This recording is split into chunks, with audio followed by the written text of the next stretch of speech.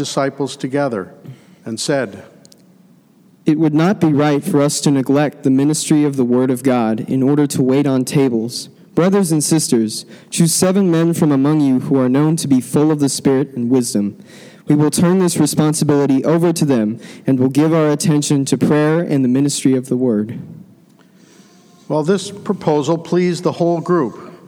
They chose Stephen, a man full of faith and of the Holy Spirit, also Philip, Prochorus, Nicanor, Timon, Parmenius, Nicholas from Antioch, who was a convert to Judaism. And they presented these men to the apostles, who prayed and laid their hands on them. So the word of God spread. The number of disciples in Jerusalem increased rapidly, and the large number of priests became obedient to the faith. Now Stephen, a man full of God's grace and power, performed great wonders and signs among the people. Opposition arose, however, from members of the synagogue of the freedmen, as it was called, Jews of Cyrene and Alexandria, as well as the provinces of Cilicia and Asia, who began to argue with Stephen. But they could not stand up against the wisdom the Spirit gave him as he spoke. Then they secretly persuaded some men to say, "We have heard Stephen speak blasphemous words against Moses and against God." So they stirred up the people and the elders and the teachers of the law. They seized Stephen and brought him before the Sanhedrin. They produced false witnesses who testified, "This fellow never stops speaking against this holy place and against the law. For we have heard him say that this Jesus of Nazareth will destroy this place and change the customs of Moses handed down to us." All who were sitting in the Sanhedrin looked intently at Stephen, and they saw that his face was like the face of an angel. Great. Thank you, guys. Well, thank you to Steve and Ethan for reading our scripture this morning. It's one of my favorite passages that comes out of the 6th chapter in the book of Acts. But for all of us today, we're in our series on 6 questions every church should ask, and we come to one today that is a great one. How should we live? How should the church exhibit itself to the world? How should the community around the church perceive the church, and how should we as individual people, how should we live our life? What difference does it make how you live your life and how I live my life? How should we live? How should our lives individually, but then collectively as believing people, a community of faith, how should that impact the greater community around us? How should we live, and what will the community see of us? And not only see of us, but understand of us, and then experience who we are as a community of people. How should we live? I love that. You know, I was thinking about how there's always like a first and a last. There's a beginning and there's an end.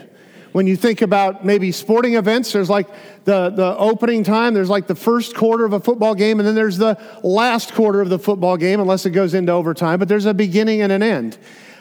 With school, if you're a student, it's like the first day of school. If you remember that from being a little kid or whatever, you'd go, wow, the first day of school, there's excitement and energy and all that. But there's also the last day of school where you're like, there's also excitement. You're like, we're done. All right, good. And then there's like summer vacation has a beginning and an end, doesn't it? It's the first day of summer vacation and the last day of summer vacation. Could be a new job for you. It's your first day on your job. Perhaps it's the last day of your job. Hopefully not a pink slip, but maybe it's retirement for you. There's kind of a bookend of that, the beginning and the end, the first and the last parts of things.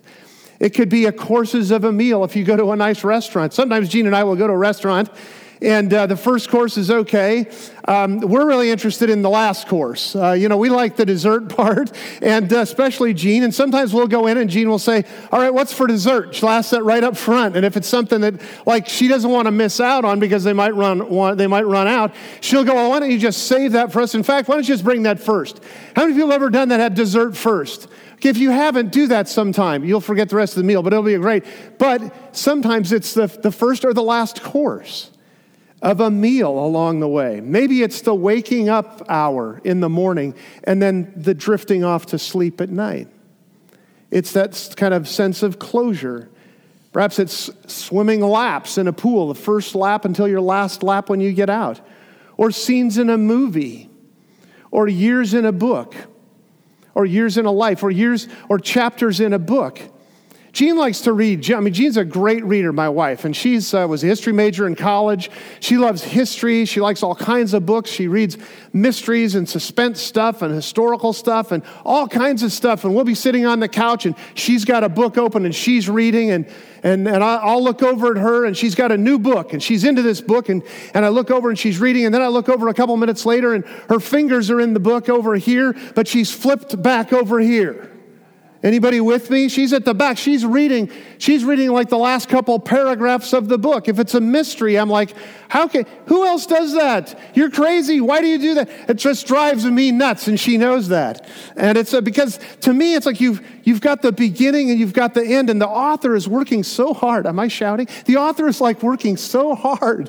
The author's working so hard to develop the plot, right? I mean, he's like placing in the certain ideas and themes along the way and the development of the characters, and you just get absorbed into the flow of the story, and you're like entrapped and brought into that, and he's walking you through the process of getting you to the end, so that when you do get to the final chapter, there's like those aha moments, or there's that, as it wraps up and it comes together. And so he's developed this theme all the way through. But what happens is, like, if you start with the first and you jump to the last, what happened in the middle? Where all that great stuff happens, all of that development and the flow of the story, you've missed out on a lot of it. I just think, wow, that's just kind of a crazy thing. Have you ever caught yourself saying, usually in response to someone calling out to you, hey, I'm in the middle of something. I'm in the middle of something. Usually it's in response to something that, like, you don't want to be bothered with, or somebody's trying to jump into your time and you want to be left alone. But you say, hey, I'm in the middle of something. Somebody calls out and says, the lawn needs to get cut. Or you need to pick up all of the laundry and get it into the laundry room. And I'll go, I'm in the middle of something. I'm watching the ball game. I'm in the middle of something. It's important to me, right? We're in the middle of something. We're all in the middle of something. Life is like that for all of us. No matter what's happening in your life and in mine, we're in the middle of life. And God is in the middle of life with us. Friday, I got a phone call from Jean, and she said, Kaylee, our daughter, who's in New York, Kaylee's been in a car accident. And she's okay, but her car's totaled. Well, I can't go, I'm in the middle of, I'm working on my message. I can't, no. Like immediately, there's immediate responses to stuff. We're all in that. I mean, there are things that happen in our lives. We didn't design it that way. It's not the script we would write, but we're in the middle of it. So how is it that we live life in the middle of stuff? How do we do that? How do we find our way in the middle of challenging situations in our life? Because we all have them. We're all in it right now. It wouldn't take you but a second to list 2 or 3 or 4 things that are really essential that are going on in your life right now that you go, not sure exactly how I'm going to get through this right now. Or this is a bit overwhelming to me. I'm in the middle of it. How do we get through being in the middle of stuff? We're right in the middle of it. I love that God is smack dab in the middle of your life and mine. God isn't distant or out there or wandering around and hoping maybe you'll make a connection with him. No, God is smack dab in the middle of your life and mine. He cares exactly about what you're going through and what I'm going through. We're in the middle of it. And there's kind of a balancing act here. Because on the one hand, on the one side, there are the challenges that can really be overwhelming to us. The difficulties, things we didn't choose to do, but we're facing those in our lives. On the other hand is how do we engage in the kind of positive reinforcement and resources to help carry us through? How do we maintain and really develop those stronger characteristics that help us and habits that help us in the middle of life? So that we're not overwhelmed on one hand, but we have resources and a connection on the other side that can really help us to stand fast in the middle of things. My first car was an Unbam. It was an Unbam. It was a Sunbeam Alpine, but it lost several letters. So it was just an Unbam. So we called it the Unbam. And that's what it was. It wasn't an expensive car. It was a sports car, and it had four wheels, and that was about as good as it gets. But it was my first car. I spent all the money that I earned that summer to buy this car, so you can imagine it didn't cost all that much. But I mean, this car was. But one of the things about the car was that when you were driving it, what I discovered is that when you decelerated, when you took your foot off the gas pedal and you started to slow down, it would automatically shift out of second gear into neutral. Okay, it was a standard transmission. It just did that on its own. And so what you had to learn was, and that can be challenging if you're going around a corner and you're holding onto the gear shift and you're holding it into second gear. But that's what you needed to do, because if you didn't, you went into neutral and then you're kind of floating free. Then you're kind of just flying at that, like the will of God right there. So it's kind of like so what I had to learn was I had to develop a sense of knowing that whenever I was downshifting and was going to take my foot off the accelerator, I had to at the same time keep my hand tucked on that gear shift and hold it into second gear. I had to develop a habit so that I could stay on track, so that I didn't lose control, so that the car would stay and maintain. Sometimes there are some things in our spiritual life that we must do. We must hold tightly onto them. We must hold them in place. Like that gear shift, we have to develop spiritual habits that we hold on to those things tightly so that life doesn't get out of control. And we're flying aimlessly without help or resources, because we don't want to live life that way. We don't want to get out of balance. Because if we fly to the other side and get out of balance, I think we become what I would call, we begin to live with a kind of a dangerous reactive mode. And the reactive mode is when we just react to everything that comes at us. We're not proactive, we're reactive. We react against everything. It's like we ward off everything that's coming our way, rather than having a way to handle those things and some resources that will help us. We become easily overwhelmed when we're in that reactive mode. The next little thing just becomes more and more challenging to our lives.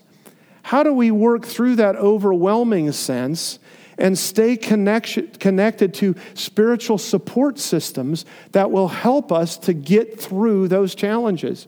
How do we do that? How do we not lose our touch and grip with God so that we can work through even some of the most challenging things in life? Well, I've asked Tina Patton if she would come and share with us a little bit about her life and dealing with challenges. So, Tina, great. Hi. Again, my name's Tina, and I've attended this church for about 12 years now. I sing on the worship team, and I may look new to some of you because I stopped singing on the team for about a year and a half and recently got re-involved. I grew up in a small town in Kansas, go Royals, and my life was pretty small town normal. My life started out quiet, but I've had a lot of middle. So God gives us experiences. He refines us to make us into better, smarter people who can go through trauma and live to share that trauma with others so they too can have hope. I was married about 14 years. At the start of the marriage, there were red flags, but I just interpreted it for quirkiness. As the years continue, his control in separating me from family and friends became more prominent. Some physical, but mostly emotional and verbal abuses became life as I knew it. We adopted a son, and I was forced into being the sole breadwinner of the family. His being home eventually led to more drinking and more unchecked behaviors. The abuses were growing more intense for myself and our son. During the last 3 years of the marriage, the emotional and verbal abuses became extremely intense. The drinking hit an all-time high. I started to Al-Anon, and he vowed to quit. One day, he just threw all the bottles in the trash. What that revealed to us, though, is that he was drinking to self-medicate. And once the alcohol was gone to help level the personality, life spiraled out of control. There were all-night rages, and we lived in a constant state of fear. We divorced about 7 years ago. The last 7 years have been counseling, court dates, lawyers, medical expenses for a severe ADD and learning disability diagnosis for our son, and just trying to pull back and heal our lives. At the height of some of this trauma, I pulled out of everything except taking care of my son, myself, and trying to save our home. During this time, I also lost a good friend to breast cancer. I lost my mom. Then my dad plummeted more into his dementia. And then my best friend lost her 30-year-old daughter to lupus. I also lost my job, and I started my own business. Quite honestly, I didn't know how I was going to make it some days, and every day was a siege in survival. I look back now, and I can see that God provided the path. I started a support group, and God provided the very best counselor to help me get through the divorce. At one point, some friends from church came and helped me paint the inside of my house. Once it was repainted on the inside, I sat down and bawled. It felt like Jesus was washing over me a new start, a fresh coat of paint. It only took them a few hours of hard work, but it reformed my soul. They will never know the impact that made on my life, and I could never thank them enough. Some days in the height of the madness, I would hear the song Redeemed. For some reason, that song really touched my heart. I would stand downstairs in my living room when I was home by myself, and I would sing that song at the top of my lungs. Arms completely open to God, I would feel His comfort. I had a close core of friends and family that I could depend on. My very best decision was having a professional counselor. Family and friends have good intentions, but to have a partial, unbiased opinion was very helpful to me. God also provided monies when I needed it. Court, lawyers, medical bills. It took every penny of my life savings. God knew I would need it, and He had provided it for me. And when it was all gone, and I didn't know how I was going to pay the mortgage, He provided again. A wonderful woman in our church that had struggled being a single mom to several kids and had to go through several years of survival herself said to me, "You will go years and struggle, and then one day the struggle stops." I clung desperately to those words. They gave me hope. So I'm telling you today that there is hope. Listen to music that moves you. Get into a support group. Those people are going through the same things that you're going through, and they may be able to give you some insight. Go to counseling. Let your family and friends in. I lived with many secrets. Secrets only allow dysfunctional behaviors to flourish. Most of all, trust and believe in your heart that God will see you through because He will. You may not feel it or see it working at the time, but all things do come together for good for those who love the Lord, and I'm a living example of it. And one thought that I thought of after I wrote this is, and learn to forgive yourself. God has an abundant grace, and we should have grace for ourselves.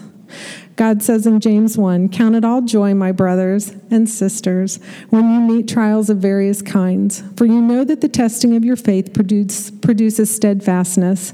And let steadfastness have it full effect, that you may be perfect and complete, lacking in nothing. If any of you lacks wisdom, let him ask God, who gives generously to all without reproach, and it will be given from Him. So God, I count it all joy. Thank you for your steadfastness, for now I can become more of who you are asking me to be."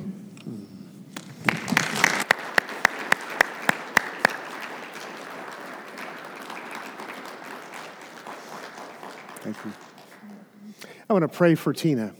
Jesus, I thank you so much for Tina's life and for her courage, for her leaning on you in challenging times when you didn't seem to be there, for providing her with resources of people and direction and wisdom, for finances, for friends, and God, for your resource of yourself. I just pray you continue to walk with her, continue to grow her deeper. May she be not only an example, but a support person to many others who need you to stand with them. So God, bless Tina's life, I pray, Jesus, in your name. Amen. Thank you, my friends. All right.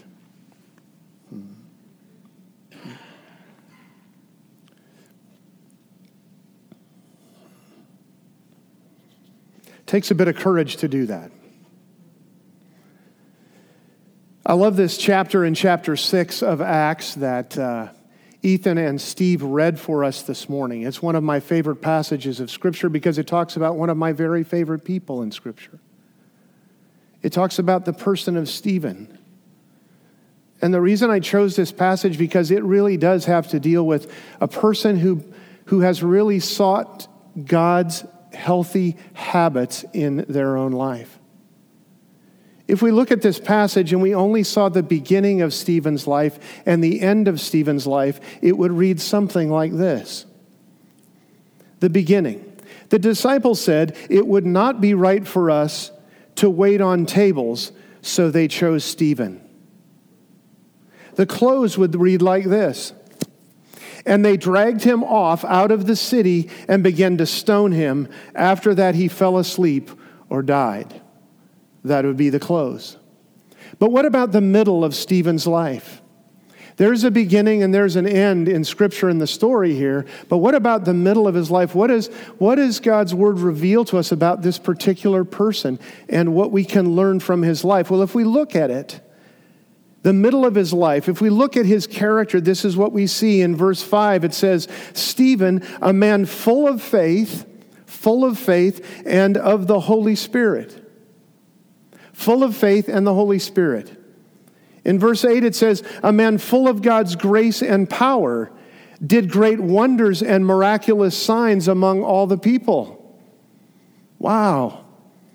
In verse 15 it says, "And they saw that his face was like the face of an angel." What an incredible guy. A person of faith, a person of trust and empowerment of the Holy Spirit.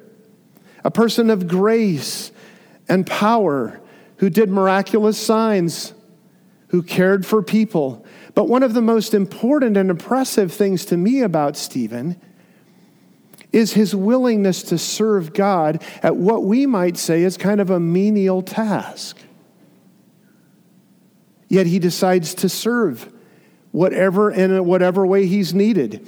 If you want to read Acts 7, which is the following chapter, it is a wonderful, wonderful chapter, which is really Stephen outlining and speaking to the whole group to which he's being accountable to. And it's really a synopsis of the Old Testament and the movement of God. So if you want to catch on to what God's doing in the Old Testament, read chapter 7 of Acts. It'll really bring you through this whole section with Stephen. But if we look at chapter 6 again, here's the situation. This new community of believing people, there is an issue of inequality towards some of the widows.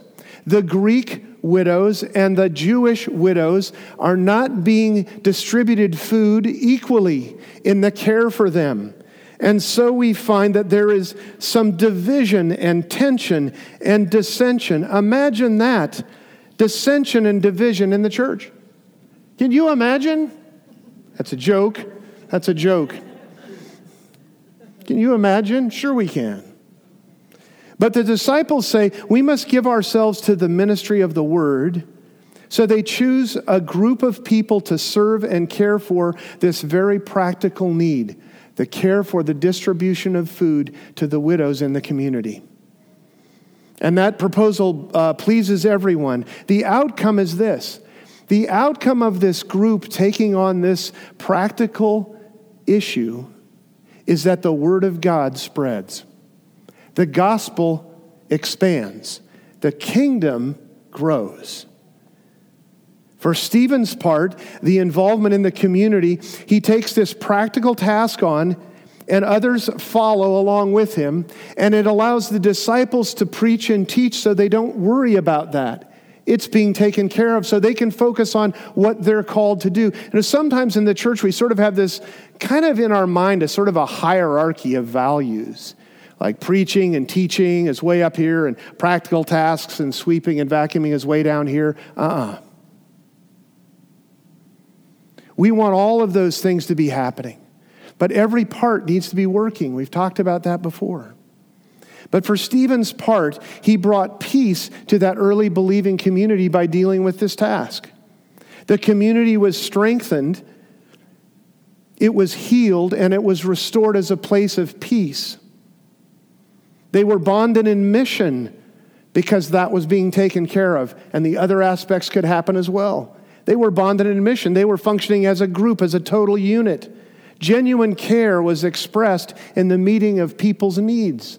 And here's like maybe my most important one for me, new disciples, new people that were coming into this group. Those new believers entered into a healthy community and not a fractured one. Grace and peace was at the heart of the community once again. I don't know if you caught that about Stephen's character. But his is a character of wholeness, not perfection, but wholeness. He has a willingness here to be a servant in whatever role is asked of him. Because he wants to be the person that God is using to advance the church and God's kingdom. He's good with whatever role. I love this saying. It's in your notes. You can complete it as I give it to you. I love this. Effective people are effective because they commit to habits that ineffective people do not commit to. Effective people are effective because they commit to habits that ineffective people do not commit to. Most of us want to be effective people in our relationship with God. Most of us would say, I want to desire God in a way that I can be effective for God. I don't want to just skate through spiritually. I would really like to be an effective servant of God. Like Stephen, I want to have an impact. I want to be a person that my life counts. It advances the kingdom. I have a part to play. I'm an essential person in terms of what God is doing. If we look at the habits that are like designed into the core of who Stephen is, one of the main things that we see right off the bat is he's a person full of faith. He's a person that's trusting God. He's a person that in the in-between times, in the middle of things, he lets his faith happen. He trusts in God through that process.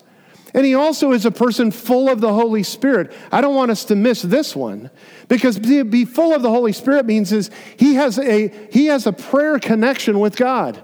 He is seeking God in a way that he says to God, I want to be empowered by you. I want your Spirit, God, to be alive in me. I want to do whatever it takes to free your Spirit in my life to be an effective person, a servant. No matter what role you ask me to take on, God, I want to not miss that. I want to be your person full of the Spirit of God, full of you, God. Empower me to do whatever you call on me to do. Wow. What we need is more servants. We need more Stephens in the church. If you look around you, they're here. It's you, it's me. It's being Stephen. It's being people of character who have healthy habits in their life. That is essential and core to us. My nephew, when he was in college, he went to school in Cincinnati.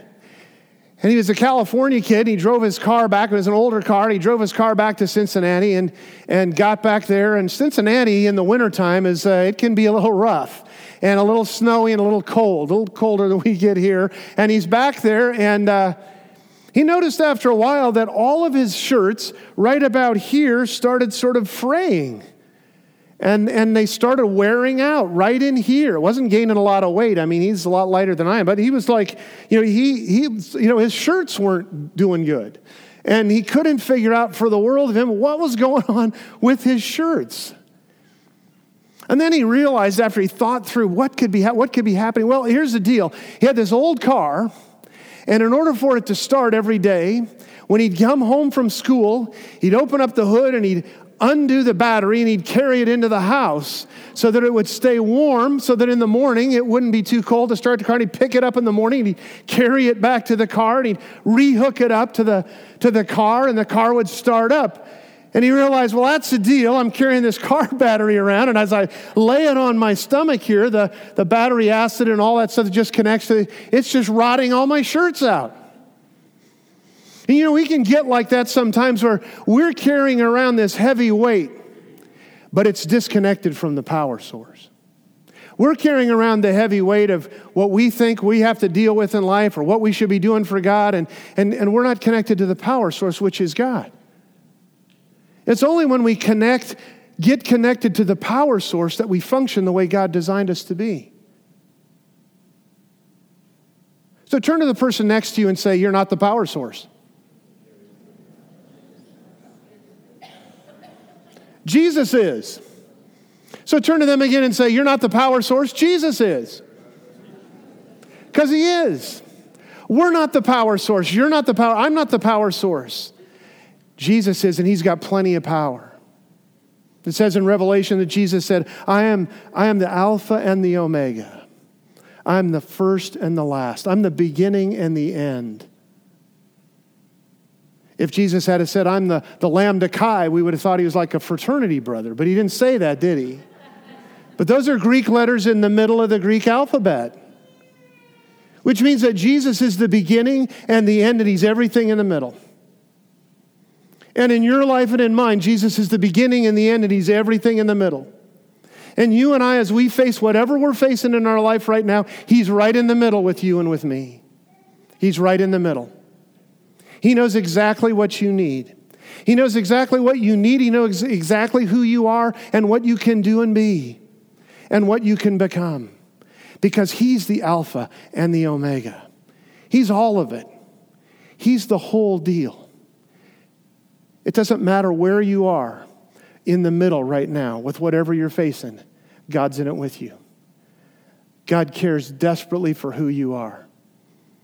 And like Tina shared, it's about developing some of those habits in our life, like Stephen, that help us to know where our resource is. Our healthy habits are what? Connecting to God, because he's the power source. That's the first and primary thing.